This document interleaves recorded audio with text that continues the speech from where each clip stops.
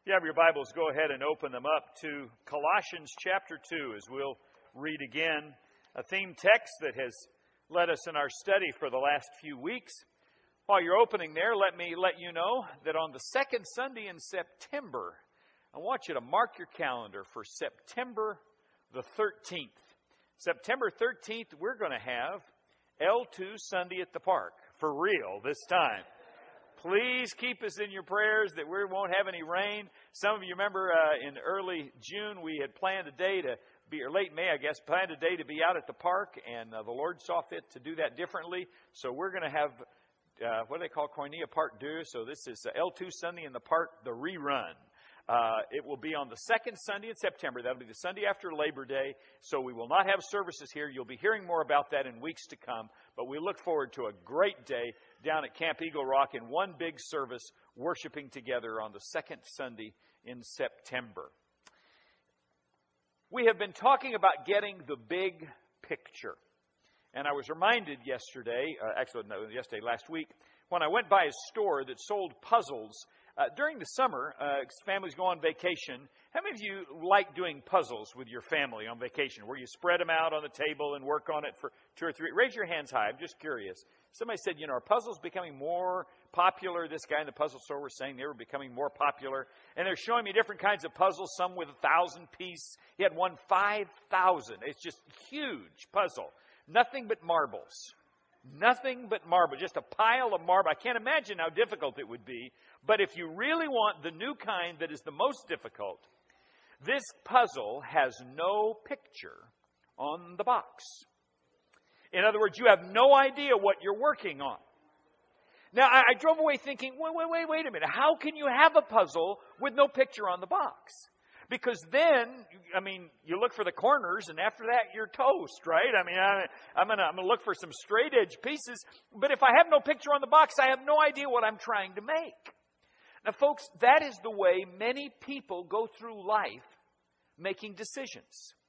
Without a picture on the box, without an organizing worldview, without an approach that says, here's who I am and what my purpose is, I just go off grabbing pieces and kind of seeing what will fit together. What we're talking about this month is getting the big picture, because I don't believe God leaves us without a picture on the box.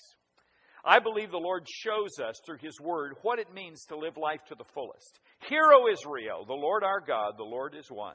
Can you say it with me? Love the Lord your God with all your... And the second command is like it. Love your... L1 stands for love God. L2 is... And we've said those are the big pieces, the elements of living. But as we live in this world, we recognize also that we live in a culture that no longer necessarily affirms that those things are the big picture. And so I want to make sure that my worldview is centered. I've got the center in the center, and the pieces on the edges are fitting together. Mark down number 1. We've started over the last few weeks to show that a worldview begins with a Christian asking the question, what about God and what is real? What about God is the question of theology. Is there a God? And if so, can we know what He's like? And only once you answer that basic question can I then stack on top of that foundation, well, what is real? Last week we talked about the difference between materialism and non-materialism and supernaturalism. And probably not materialism, but naturalism. Naturalism being the belief and the philosophy that all that you see what you get and nothing more. There is no beyond this. Supernaturalism is the belief that there is something beyond this and that both the natural and the supernatural are real. Whereas non-naturalism is the philosophy that says, everything is just an illusion, just a perception. One of my boys was watching, I think it was the second Star Wars movie that was on TV the other night. And I'd forgotten, man, you meet Yoda. I need yoga, but you meet Yoda on the planet Dagobah, and as he starts talking to Luke about that things are illusion, it's all in your mind, I'm thinking, this is non-naturalism right here. This philosophy is sewn right into this movie. Nothing wrong with it. I'm not saying, throw away all your Star Wars DVDs, but I'm saying, do you realize that there is so many ideas floating around in the pluralistic culture in which we live? So many ideas that you may not even see coming. And Paul warns us all the way back in the book of Colossians. He says, those ideas can take you captive. You don't have to have a laser, what do they call it? The laser sword? Lightsaber. You don't have to have a lightsaber in order to do battle with these ideas, because the battle is between your ears. Here's his language. Colossians chapter 2. In fact, let's read it out loud together.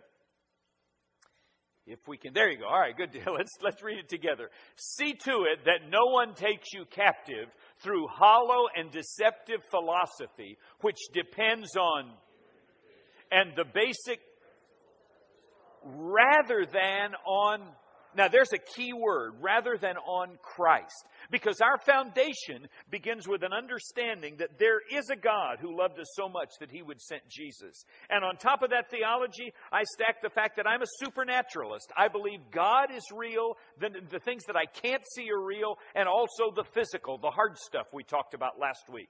Which leads us to the next question. It's the question of biology. Biology is the study of life. Bio is life, right? And so biology is, how did we get here? And as I examine the world, as I put the big picture together, I begin with an understanding that God is, and my philosophy for what's real is that there is an unseen realm and a seen realm. What is seen is temporary. What is unseen is eternal, Scriptures teaches us. And now I ask, well, then what am I here for? And before that, really, how did I get here? Next week is psychology. This week, biology. How many of you have heard of the Creation Museum? Anybody here heard of the Creation Science Museum? If you've been keeping up with some of the blogs and a little bit of the news out there, there's a big stir about a museum in Kentucky. Because this creationist that put the museum together, talk about a clear worldview here, his museum is a little different than some of the other natural history museums that are around. In that, take a look at this picture. This is one from the Creation Science Museum. Okay, what do you notice that's a little different, if you can see it from where you're sitting, about this illustration? Oh, you've got the giraffes, and you've got the monkeys, and you've got the elephants. But you notice they got the dinosaurs tucked right in there as well. This has caused a huge stir in the science community. Because some folks have said, wait a minute, you can't have the dinosaurs in there with the animals because they all didn't coexist together. In fact, this is the one that really gets them riled up. Go to the next one. They have, some models and such. Here is a dinosaur with a saddle, yes, that man would saddle up and ride on the dinosaur. So there have been all of these articles over the past few months that have been written saying, wait a minute, this doesn't fit. Now, right now, some of you are making judgments about this. And you may be making judgments just grabbing pieces out of the puzzle box. You may be saying, wait a minute, that's ridiculous because of this. Or wait a minute, what about this? And some of you may be saying, well, I don't even know where the dinosaurs fit anyway. I mean, where do you wedge them in? Then comes an article that was written just last week, and I had somebody email me and said, did you see this? And I'm glad they did, because USA Today, the national newspaper of America, USA Today, had in their forum section an article written by a group of scientists from a group that calls BioLogos. Now, that name ought to tell you something. Bio, life. Logos, the word. The Greek word from John. These are a group of self-proclaimed Christian scientists who, and the title of the article is, We Believe in Evolution and God. We are trained scientists who believe in God, but we also believe that science provides reliable information about nature. We don't view evolution as sinister and atheistic. We think it is simply God's way of creating. Yet we can still sleep soundly at night with Bibles on our nightstands resting atop the latest copy of Scientific American. The article makes the case for a group of scientists who say you can believe in evolution. Go to the next slide. This is the picture that was accompanied this little, it was essay, really, a forum or opinion piece. USA Today would want me to say that. But you look here at this familiar evolutionary chart, but then what do you see at the end? The finger of God, right, from Michelangelo. So what is this? Well, it is people trying to sort out a world view in which they're taking the material world, right, what we see in fossil science and what we see in the scientific record, and their supernatural view, what we believe about God, and bringing them together to answer this simple question. Where'd you come from? How will you explain to your children or grandchildren or great-grandchildren? How will you sit down with a child who may be a friend of yours who says, hey, I learned about evolution. Where does God fit in that? So let's start again with Mark chapter 10. Jesus is asked a question by the Pharisees that really fairly fit in sociology. The question that Jesus is asked about has to do with marriage and social structure. They want to know, is it okay for people to get divorced? Jesus, what do you have to say about that? Some of the rabbis would say it's never okay. Some would say it's okay under these settings. Others would say it's okay under almost any setting that a man decrees. Now, you need to remember that Jesus is speaking to a pretty paternalistic society, a definitely male-dominated society. And when he references Moses, he's referencing an extremely paternalistic society, a society in which some would consider women not much above possessions. Now, I don't know that that's really fair, by the way, because in the book of Genesis, here I am going back, my theology and my philosophy is going to impact my worldview. Guess what my worldview about men and women is impacted by? In the beginning, God said, let us make them in our own image. In God's image. In God's image, He made them male and female. Guess what? Men and women are both made in the image of God. So I better not stack one above the other when it comes to who God loves. Is everybody with me on this? Now watch what Jesus touches on. They asked him a question about divorce and remarriage. Or rather about divorce. And Jesus says, well, what did Moses command you? And he says, Moses permitted a man to give a certificate of divorcement to his wife. What you may not realize is that certificate of divorcement was actually a step in God's law about women's rights. Moses was actually protecting a woman with that. Because you see, in a male-dominated society, a man could say, I'm tired of you. I don't want you anymore. So this woman is shoved out. Well, she has no way of proving to anybody else that she hasn't just run away from her husband or run away from her family commitments. And without being able to join to another family unit in a nomadic society, she's going to die without some help. So Moses says, if you're going to divorce your wife, you write her a bill of divorcement. That's not male power. That's actually female rights to say, here, you have this to prove that you are indeed free to join yourself to another family. It's kind of hard to think of it back, if you will, in a day in which their worldview, as far as men and women, may have been very different than ours today. But follow me now. Jesus reaches back to that and he says, well, the only reason that Moses gave you that was because of your hardness of your hearts. You weren't loving each other enough. You weren't staying true to your commitments. You weren't being faithful to one another. And by the way, he's speaking to a group of men, and I think there's a little bit of a jab in that too. Guys, it was on you that happened. By the way, after L2, starting on that L2 Sunday in the park, and for the 40 days thereafter, we're going to begin a family building series called 40 Days of Hope. I am really looking forward to it. We're going to have some challenges for you to build relationships starting at that place where you live with your family, whether it's wife or kids or whatever your family unit is, and that'll begin in September. So sorry about that. I'm just looking forward to it. Jesus says the family is important, and Moses did this because the hardness of your hearts. But now listen to this. But at the, can you say it with me? Beginning of God. Wait a minute, Jesus, what are you doing? He's quoting his worldview. He's saying, I'm going to go all the way back to my theology that God made man and woman, and because God made them male and female, he says that is going to impact the way I feel and the way I'm going to talk about marriage. Jesus affirms the Genesis account. At least he affirms that in the beginning God made them male and female. So, how does a Christian answer the question, where did I come from? Mark down, I believe it's number 3 we're up to now. And let's talk about the 3 basic answers that are out there. While several answers exist, the Christian turns to God's Word for the answer. And the answer is Christ. You say, wait a minute. I thought we were talking about creation. Do you know that in the beginning of the Gospel of John, John says that without Jesus, nothing was made that has been made. Take a look at it. John chapter 1. He says that he was with God in the beginning. Punch that button there and we'll get to it. Thanks. Through him all things were made. Without him nothing was made that has been made, and in him was life, and that life was the light of men. As we already quoted from the book of Genesis, God said in the beginning, He said, let us make them male and female. We're going to make them in our image. And that us up there, I believe, refers to and reminds us of Christ's involvement in creation. So Paul is going to say, well, man, my worldview goes back to this. Jesus is the answer to where we came from.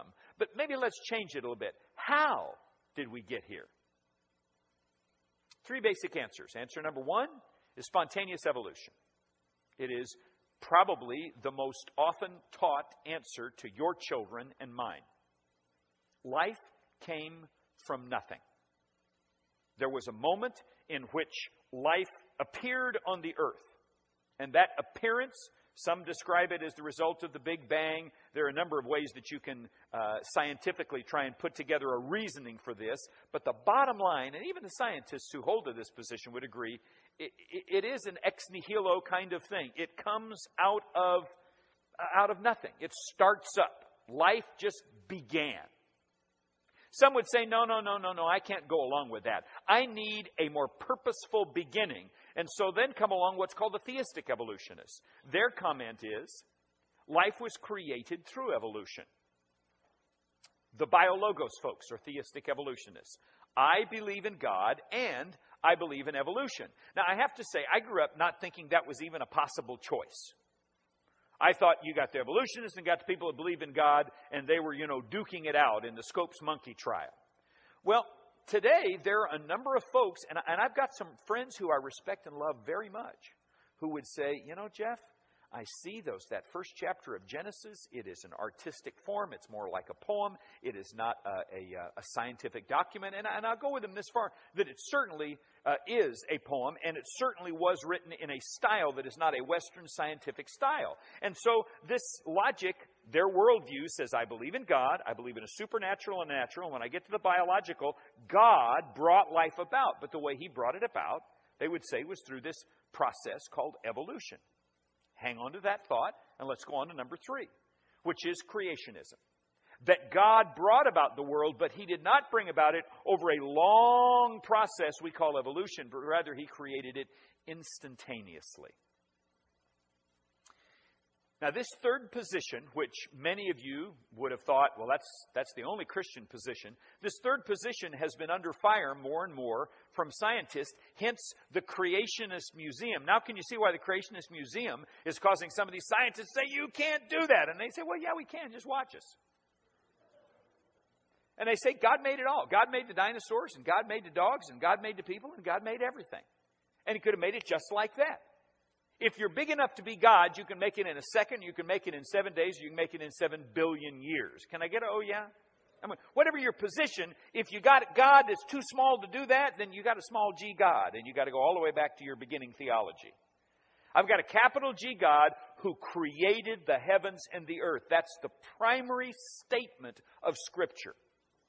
God made it, which, by the way, gives Him authority, and you could get all the way into laws and ethics, and where do you turn for your laws and your ethics if you go back to your worldview, and you've got a God here who's big enough to do that, you're going to turn to God, which is why Jesus says, ask me about divorce, I'm going to tell you about God. It's a biblical, God-centered worldview. Now, what we wrestle with is that each one of these puzzle piece decisions, well, I believe in spontaneous evolution. Well, I believe in theistic evolution. Well, I believe in creationism, will have impacts on your worldview. Mark down number 4 in your outline if you would, and think through this with me. Each of these views leads to important conclusions about the very meaning of life. You say, wait a minute, this sounds like psychology. No. Hang on, we're just at biology. But when I make this decision and put this piece in place, well, let's walk through it.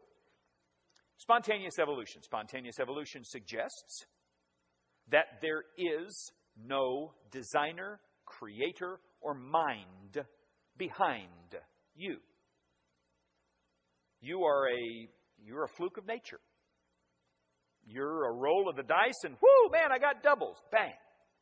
that long enough this world, this galaxy was here, that the right kind of planet happened to exist so that the right kind of minerals and the right kind of atoms would happen to exist, so that the right kind of cell could happen to be formed, so that the right kind of amoeba, so that the right kind of slimy thing, so that the right, and Ugg the caveman, and you. Now, I'm not trying to mock this. I'm actually asking you to think this through with me. What is the meaning of life if that is your worldview? Well, let's go back to Jesus. Let's say Jesus is a spontaneous evolutionist. And they come up and they say, hey, what about divorce? Well, he's not going to reach back and quote God and Moses because, well, I don't believe that. Well, what do you believe? Well, I believe we're here. Jesus might say, well, it's really kind of an individualized thing. Whatever works. What a popular phrase. Whatever works. Do you know where the phrase wherever works links back to? It links back to if you don't have any grounding behind a meaning for life, then just do what works for you. Do what benefits you. If it's good to get married, get married. If it's not good to get married, don't. You say, wait a minute, use the word good. What's good? I don't know. It's up to you. Because we don't have a driving purpose if our worldview says that we got here accidentally. Well, if that's true, then why in the world are we trying to save the planet? If that's true, why in the world are we worried about the future? Well, because it's the right thing to do. Time out. Why is it right? What makes it right? Well, it's just, hang on now. If I have spontaneously evolved, my dogs don't know right and wrong. The birdies in the backyard who swoop down as soon as we put bird feed in are not saying, leave some for the robins. They're not thinking that. They're simply thinking, food, yes, get it. Folks, if we don't believe there is a creator and a designer, then tell me where you're going to get right and wrong from. Whatever works. What's good for you?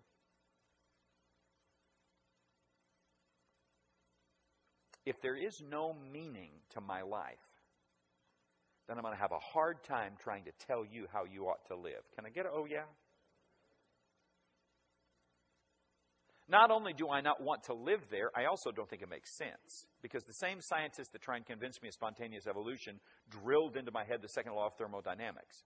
Second law of thermodynamics is that things slow down. If I had a bowling ball here and I rolled it on a flat surface, when I let go of the bowling ball and it begins to roll, does it start rolling faster on a flat surface? You guys skipped that class, did you? If you roll a bowling ball on a flat surface, does it speed up? What does it do? How often does it do that? Every time, unless it's a rigged ball, with a magnet or something in it, David Copperfield. But your normal garden variety thing is that watches that are wound up, what do? Wound down. Garages that are cleaned up, what do? They clean down, right? They get. That's how the world works. So I'm sitting in a cosmology class years ago in college, and the guy starts talking about the Big Bang, and somebody raised his hand and said, but what about the second law of thermodynamics? Because the second law of thermodynamics says you don't get a bang. That ever since everything, it would have to slow. I promise, the professor said, we believe at this point that there was a momentary flux in the second law of thermodynamics. Isn't that a great way of saying that? Bless the guy's heart, he's in a tough spot. I don't know. It just was. So folks who wrestle with, but man, that makes so much sense, and I look at the fossil record and the Big Bang, they say, okay, all right, there has to be a beginning. And who's the guy that lit the Big Bang? We're going to call him God, and now I'm a theistic evolutionist. And you may say, okay, that makes more sense, Jeff, to be a theistic evolutionist. Let's go on to the next one, if you would. And a theistic evolutionist says, I'm going to take a hold of science's hand and say, evolution, I'm not going to fight you. I think that makes sense. And I'm going to take hold of God's hand, and I'm going to say, but I believe in you too. But here's the difficulty I have with this. where do you get the fall of man if you have a theistic evolutionary view? You say, well, what's the fall of man got to do with anything? The story that is told in Genesis 1 about creation and the fall of man, the fall comes in Genesis 3, mankind sinning, is foundational to our understanding of humankind. It impacts our psychology, it impacts our ethics, it impacts our laws. The whole story of Jesus connects back to this. There was a fall. Look here what Paul says in the book of Romans. It's tough to be a Christian and leave off a text like this. Therefore, just as sin entered the world through, can you say it with me? One man, and death through sin, and in this way death came to all men. Paul makes his whole case comparing Adam and Jesus. Now here we go. So I've got one man and one man, Adam and Jesus. But if I don't believe that there was one man, if I don't believe that Adam ever existed, it makes Romans a tough book for me. Grace. I've got some friends who, if they were sitting here, would say, Walling, you be fair. Explain how we get there. One of them said, you look at Genesis as a picture that God was painting so that we could understand the nature of man. Look how artistic the first chapter of Genesis is. It's written in poetic language. And he's right. It's written in language so that it can be remembered. And the evening and the morning was the first day. All of that is about remembering this story. He says that story was never meant to be taken literally. It's an artistic metaphor God gave us to understand the nature of man. Okay. I'm not gonna kick him out of the Christian family because he says that, but I'm gonna say, boy, that's a handy dump to have. Because now whenever I find something in Scripture that kind of bothers me, you know, the miracles of Jesus, well, those are really artistic, how'd you say that? Artistic metaphors. You know, the death, burial, and resurrection of Jesus, that's just an artistic metaphor. The virgin birth of Jesus, and before you know it, I don't have much left. Because I've decided there's a way that I can simply get rid of the things that I don't understand. Now, I am no scientist, and there is much about creationism and theistic evolution that I do not understand. But folks, I know this. If I give up on the fall of man, I have lost the need for Jesus Christ. I just can't take my penknife to my Bible in order to make my scientist buddy happy. So personally, I'm going to tell you that I'm a creationist. Do I believe that evolution and the way it's described over a million of years happened? Do I believe I can fit that in the Scripture?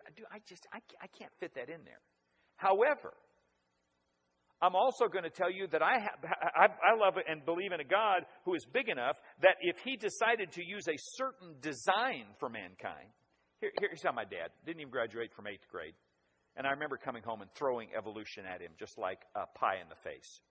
Do you know about this? And have you read about this? And have you seen this? Now, my dad grew up in Texas picking cotton. Moved here to California and was a foreman on an orange grove. Taught himself Scripture and ended up preaching. Later in life, ended up teaching at a school of preaching. And every one of the guys who carried his casket when he was buried was ministers that he had started in ministry. And anybody been around here more than 2 weeks knows I respect my dad. So here I come home, and I come home with evolution somewhere in junior high school, and I just pie him in the face and say, look at this stuff. How can you deal with this? And my dad gave me something that has helped me. He said, let me ask you a question. Let's just say that you and I were there with God when He created Adam. And remember when He made the tree? If you rushed up to that tree, what do you think that tree would look like? I said, that's dumb. It'd look like a tree. He said, yeah. Think it'd be this high? He said, no, it says a tree. It'd be a tree. He'd say, if you cut that tree open, what are you going to find inside? Well, you're going to find, the rings in a tree. And if you had your grandpa who was an arborist with the tree, he'd say, how old is that tree? And he'd say, well, that tree is 30 years old. But you'd say, no, that tree's 2 seconds old. God just made it. I started scratching my head. He said, how old do you think Adam was when He made him? I don't know.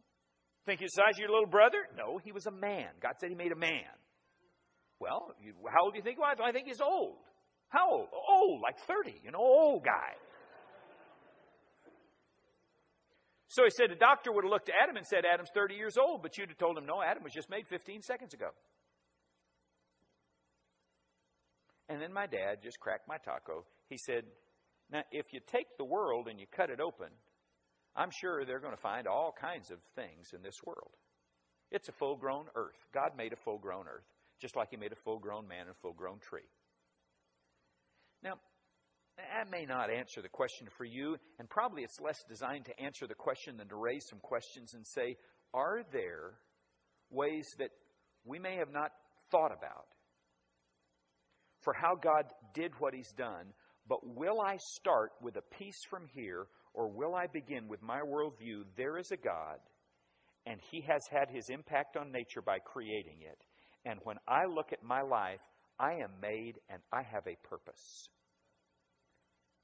That's why I am not comfortable when someone says, well, it doesn't matter whether you believe in evolution or not. Folks, I think it does. Now, could God have compressed all that into 7 days? I've got one guy that says God compressed the 4 billion years into 7 days. Whatever. But I'll arm wrestle you on this one. God is a designer with a design. He designed you with a purpose. And if you give up on creation, you have lost your purpose. And if you give up on the fall, you've lost your reason for Jesus. Will you pray with me? Father, Lord, these things seem so simple, and yet, God, I feel so conflicted about how complex they are. And a desire to, Father, simplify this morning, I still struggle with. God, thank you for the psalmist's words. What is man that you're mindful of him?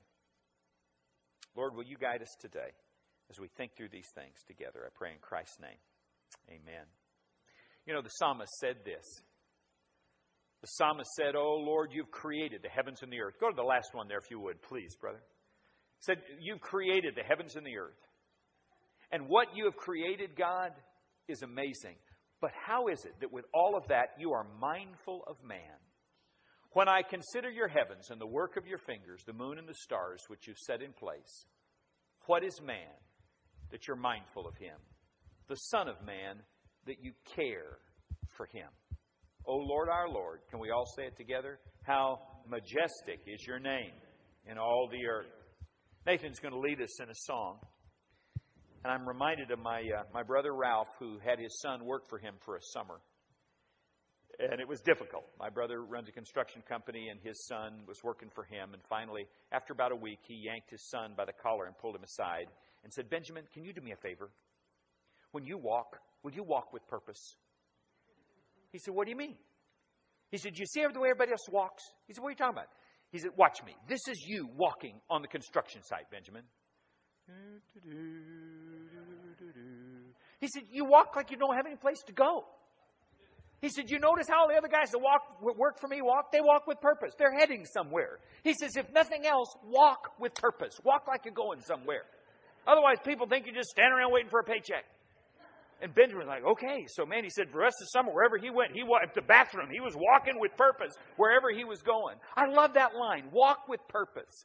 Brothers and sisters, our worldview should drive us to walk with purpose. We are not an accident. We are not a fluke. You have a purpose. It is to love God with all your heart, soul, mind, and strength, and love your neighbors yourself. And when we serve others, and when we share Christ, and when we love our children, we are here with a purpose. Walk with purpose, brothers and sisters. Let your worldview prompt you that. This isn't just a bunch of academic discussion. It comes down to walking with purpose. And this morning, you may need to walk with purpose. You may need to walk with purpose right to the front of this building and say, I need to confess Christ and be baptized in his name for the remission of my sins. Or maybe you need to come and say, I need your prayers. But know this, you were made with a purpose. I hope today you'll fulfill it. While we stand and sing, if you're in need, won't you come?